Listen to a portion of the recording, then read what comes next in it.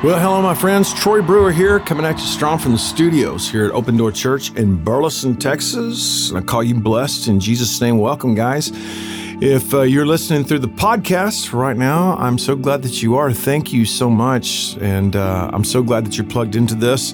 I actually listen to this podcast myself and you listen to your own podcast? Well, a little bit. I sure do. And why would you do that? Because I'm like, okay, did I say that right? And did I do that right? And typically it is nope. Fail. There you go. But I listen to a whole bunch of podcasts, and it's a tremendous part of my walk with King Jesus. I listen to business podcasts and, of course, all kinds of kingdom podcasts. I listen to all those kinds of things. But if you're listening on the radio here today, what you're going to be hearing is a radio podcast broadcast. We like to do these on Fridays, and I'm so glad that you're listening. Take advantage of this whole new way of teaching and simply go to troybrewer.com and sign up for it. Or you can go to iHeartRadio, or you can go anywhere where you can download a podcast and look for Experiencing Real Life. Look for Troy Brewer and be sure and do that. Today, guys, I'm going to be talking about dealing with the enemy. And I'm not talking about the devil. I'm talking about the knucklehead that has signed up with the devil, that is after you and plaguing you and all those kinds of things.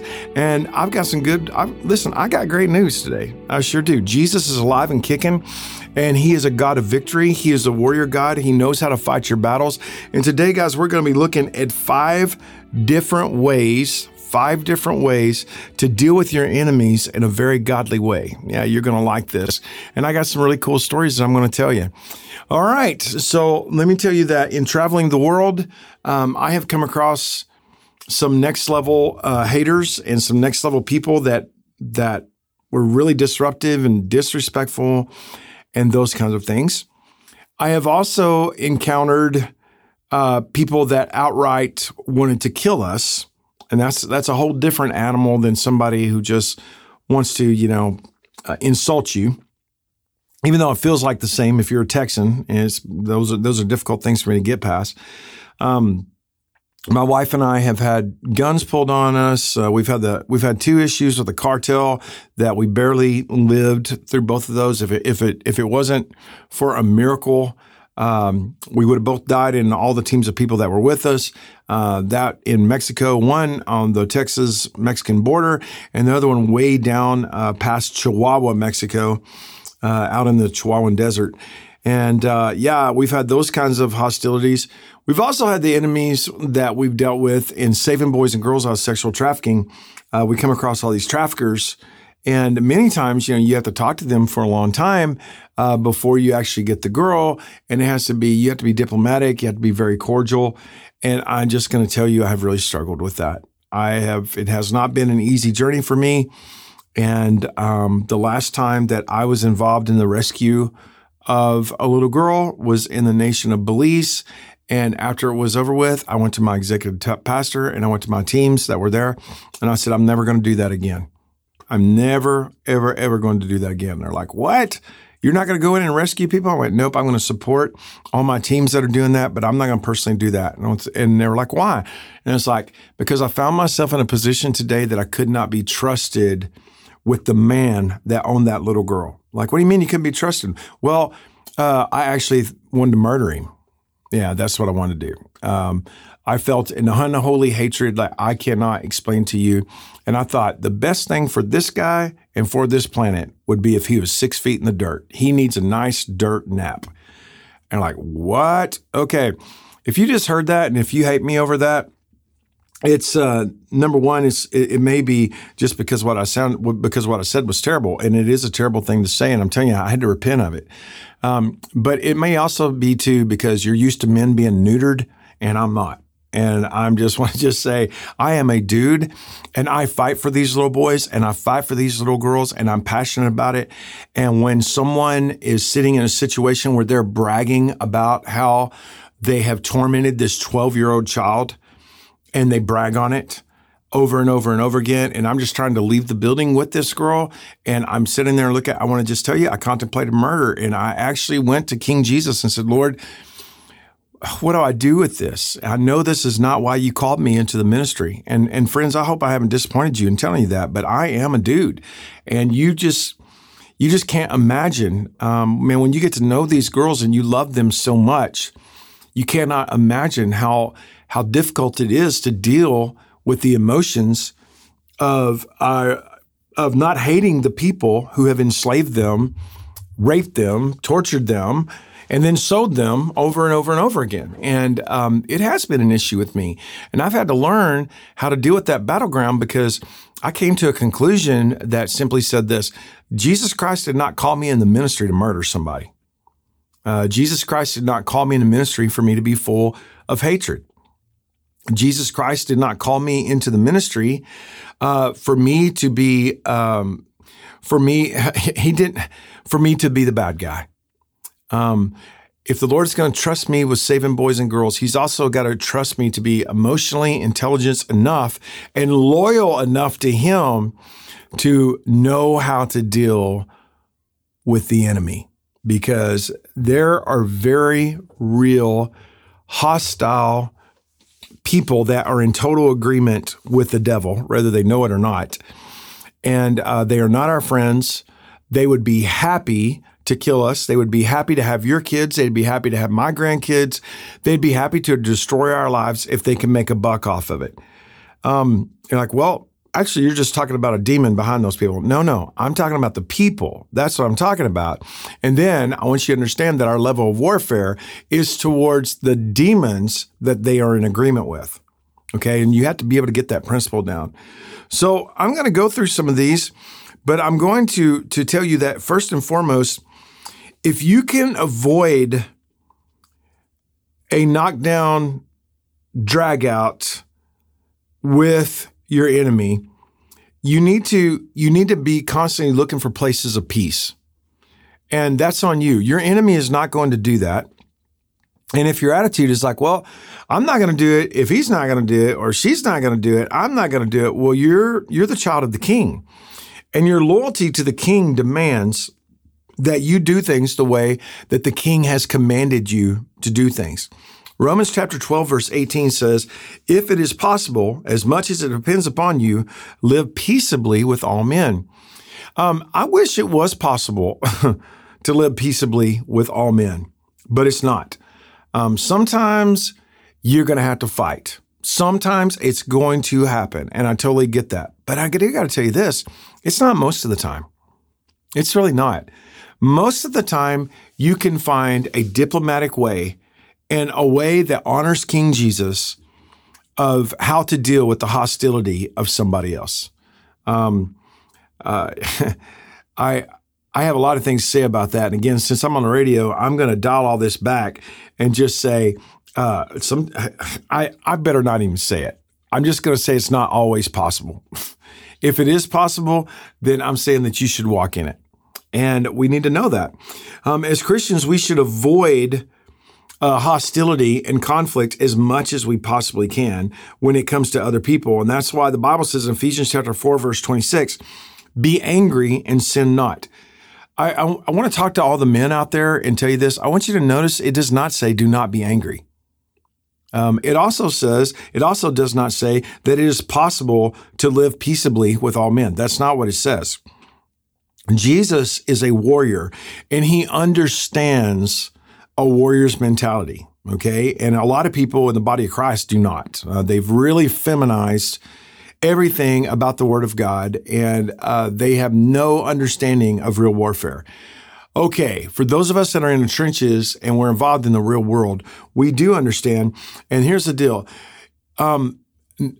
Just because somebody really makes you mad doesn't mean that you've got to leave Jesus. What is sin? It's whatsoever is not of faith. Okay? So this is what it says. Here's the deal. if you're going to get angry, just don't leave Jesus out of it. And that is a really good attitude. And like, what are you talking about? How could you possibly be angry and still have Jesus in it? Jesus is not a hippie. Okay? He's not a hippie. I promise you he's not.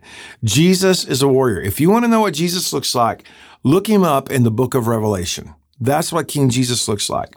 And if you're going to get mad, invite Jesus into your anger and let him be your king. I promise you, he will straighten you out. I promise you. It's a lot like this. I want to talk to all the men here for just a second, and I want to say this to you. If you're actually lusting after a woman, and you know, hey man, that's a married woman, or I am married, or that, you're just lusting after some other woman. Here's what I want to tell you. Invite Jesus into that.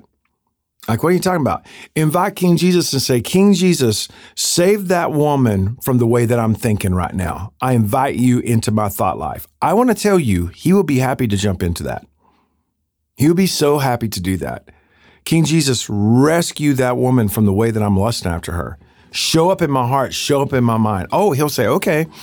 And he won't show up and just go, I'm killing you. He's going to show up and say, I'm your king. Friends, this is Troy Brewer, and you're listening to a podcast broadcast. And for everybody that's listening on the radio, I'm about to go to the mid-break, and I'm going to come back. And again, we're looking at 5 godly ways to deal with your enemy.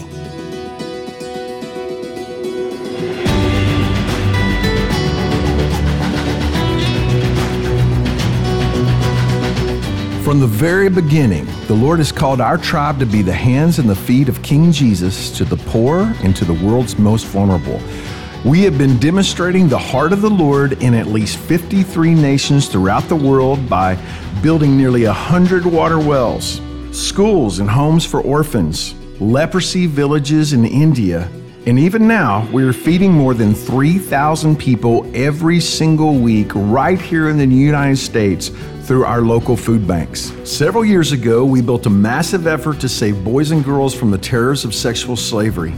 The number of redeemed children is now in the thousands of kids rescued, and those numbers are growing every single day. When you partner with Troy Brewer Ministries, not only are you helping me preach the gospel, but you're actually helping me demonstrate it through selfless acts of redemption and also helping us see a little boy or a little girl saved in every way that a child can be saved. We know we can't do it alone, so we're asking you to prayerfully consider being a part of our tribe. When you call us today, or when you go to troybrewer.com, and once you partner with us, not only will you receive the blessing of God for this great kingdom effort, but you will also receive free access to our video teaching platform at troybrewer.tv. It's video on demand, point, click, and have your life change. It's all of my School of Ministry, all of my School of Prophecy, all of my videos called Numbers That Preach, all of my pulpit teaching, and even all of my conferences with guests from all over the planet Earth. This is our free gift to all of our monthly partners, and I encourage you to take advantage of it. Go to troybrewer.com and partner with us today. Well, welcome back, my friends. This is Troy Brewer. Welcome to the Experiencing Real Life radio broadcast. And today we're doing a podcast broadcast, and we're talking about 5 different ways to deal with your enemy. Here's what's real, kids. You're going to have enemies. I wish that I could tell you everybody's going to love you. I'm always shocked when somebody doesn't love me. I've only known a few people in my life that didn't love me, and they were all stupid. Okay. And I'm just like, okay, they're off somehow. There's something wrong with them. Obviously I'm being a little bit facetious, and I'm being extremely funny. At least I think I am. But the deal is, I really like getting along with people. I like having friends. My daddy was like that. My kids are like that. I really like having friends, and I'm very comfortable around people I don't know, and I love every kind of people that there is. I travel the world, and I like diversity in people. I like different cultures and different environments, and a part of that is because I'm very comfortable being a Jesus freak from the great free state of Texas. I'm just extremely comfortable with all of that. And so I'm very comfortable in my own skin because the Lord has made me like that. So I'm not intimidated by, other people. Most of the world is better looking than me, and I just have to deal with it. With that said, I I wish I could get along with everybody, but I can't. It would be if I had a choice in it, I would get along with everybody in the sense of in a very godly way. But there's going to be people that are going to be hostile against you. And then I'm going to say this to you. Are you ready?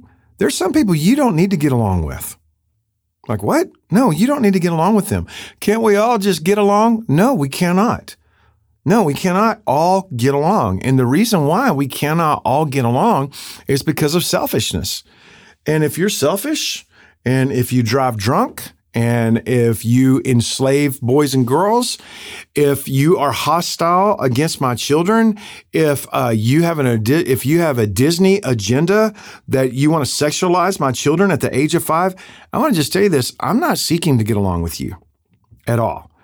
As a matter of fact, what I want to do is I want to come against your evil agenda. And that is a big part of my loyalty to who King Jesus has created me to be, and also to being a leader of a ministry movement, and to being a dad, and to being a husband. So I'm going to have conflict. You're going to have conflict. It's going to be rough. But in the midst of all that, I'm not going to stay engaged in a conflict because I have a grudge. I'm going to be engaged in a conflict because I need a kingdom win. Those are two different things. If you're going to engage in a conflict, it cannot be because you have a grudge. And like, what are you talking about? I want to read to you, my friend, what Ephesians 4:31 says. It says, "Let all bitterness, wrath, anger, outbursts, and blasphemies with all malice be taken away from you." It's like, okay, listen, you cannot partner with that. You're not doing this. Again, you're not engaged in a conflict because you hold a grudge and you cuss somebody 24 hours a day and yada, yada, yada. That's not why you engage in conflict. You engage in a conflict because you want to see a kingdom win. And that's a good word for somebody. Here's the third one. Do not try and get back at a person. Like, what are you talking about? Well, in Romans 12:17-19, it says, "Do not repay evil for evil. Commend what is honest in the sight of all men." And then he says, "Beloved, do not avenge yourselves, but rather give place to God's wrath. For it is written, 'Vengeance is mine, I will repay,' says the Lord." When you start operating in a system of vengeance, you are operating as a thief, and who you're stealing from is God. Vengeance does not belong to you. Vengeance is real. And vengeance is needed, but you cannot touch it and you cannot deal with it. Jesus Christ is a God of great vengeance. He is a God of great justice, and it belongs to him. You know, man, it's a lot like, and vengeance is a terrible weapon, and it's a lot like me coming over your house and stealing your gun.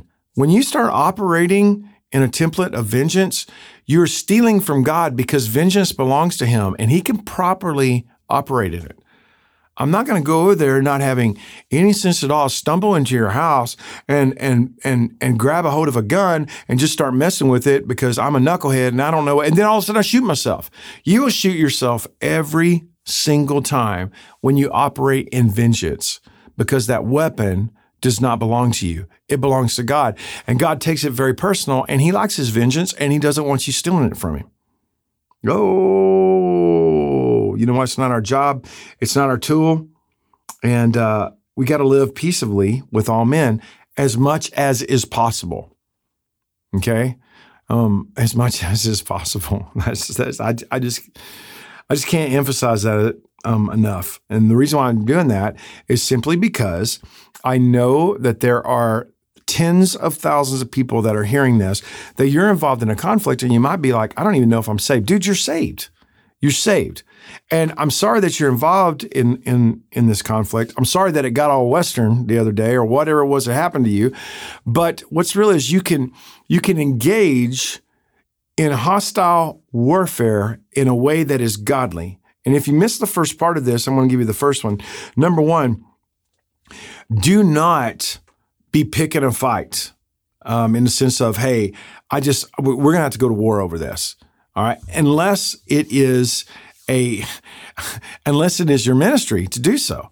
Right. But I mean, I'm just saying, if somebody's stupid and they're acting stupid and they're doing ridiculous things, man, your response is not to get up and bow out your chest and just go beat them up. That's That's not what you do. The second one is you do not hold a grudge, and you don't constantly be full of, the Word of God says, don't be full of bitterness, wrath, anger, outbursts, and blasphemies, and put them all away with all malice, right?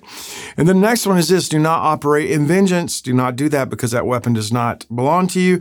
And then fourthly is this: if you want to get God involved in anything, you serve God in that situation. That's a big time principle that the Lord taught me when I was a very young man. If I want God involved in my finances, I serve the Lord, and I have to be committed and in covenant with God in my finances. If I want to see God Almighty move in my thought process and my emotional well-being and my emotional health and intelligence, I gotta be willing to serve the Lord in that area. Okay, here's the deal. If you're at war with somebody, it doesn't mean that you stop doing good to or for that person. Proverbs chapter 25, verse 21 says that if your enemy is hungry, give him bread to eat. And if he's thirsty, give him water to drink. Because if you do, you will heap coals of fire upon that brother's head, and the Lord will reward you. If you want to see God Almighty show up and vindicate you, serve King Jesus by serving that person. Do something good for him. Invite Jesus to the table of y'all's fight, and here's how you do it. You get to the king's palace through the servants' quarters. That's what you do. And then finally, you're still going to have to deal with your person with kindness and love. And then the last one is you're going to have to pray about it, and you're going to have to take the matter to God, and you're going to have to actively pursue the Lord within the situation that you deal with, and do not run away from God to deal with the hostility that you have and the enmity that you have between the two of you. No, run to King Jesus. I'm going to close here by telling you an amazing story, and I don't have very much time left. So, but I was in India several years ago, and while I was in a church that we built, and we were doing like the ribbon cutting ceremony, it was crammed full of probably 500 people, and it was a room that should have held probably 200 people. There's no chairs or anything. Everybody was standing there. And while I was up there preaching, all of the crowd parted, and there was this guru, this dude, this demoniac that was wearing orange, had paint all over his face. He was mumbling, and he came up and all this, and everybody started freaking out. And he came up and he lifted up, he's wearing this orange skirt. He lifted up his leg and showed me the bottom of his foot. And he had this big old gnarly corn-fed foot, man. Had one of those Jurassic Park toenails. And I was looking at that, and he showed me the bottom of his foot. And then he stamped his big stick on the ground, boom, boom, which means he put a curse on me. And he turned around and walked off. Everybody in the church was like, I'm out. And they all left because a curse had just been put upon me and upon that church. And I was like, where's everybody going? They're like, no, we're out. The brother leaves, and I'm looking out this window, and there's like these big windows that don't have glass in it, right? It's like a cement structure. It's got big windows that don't have glass in it. All these people were sitting in the windows. And I look, and I see the brother get on his bike, and I started praying for him, and I started praying for the team. He gets maybe about, 100 yards away, and he hits a pothole. And I saw him go straight over his handlebars, and he hit the street, and he starts screaming like a Comanche Indian. He starts freaking out.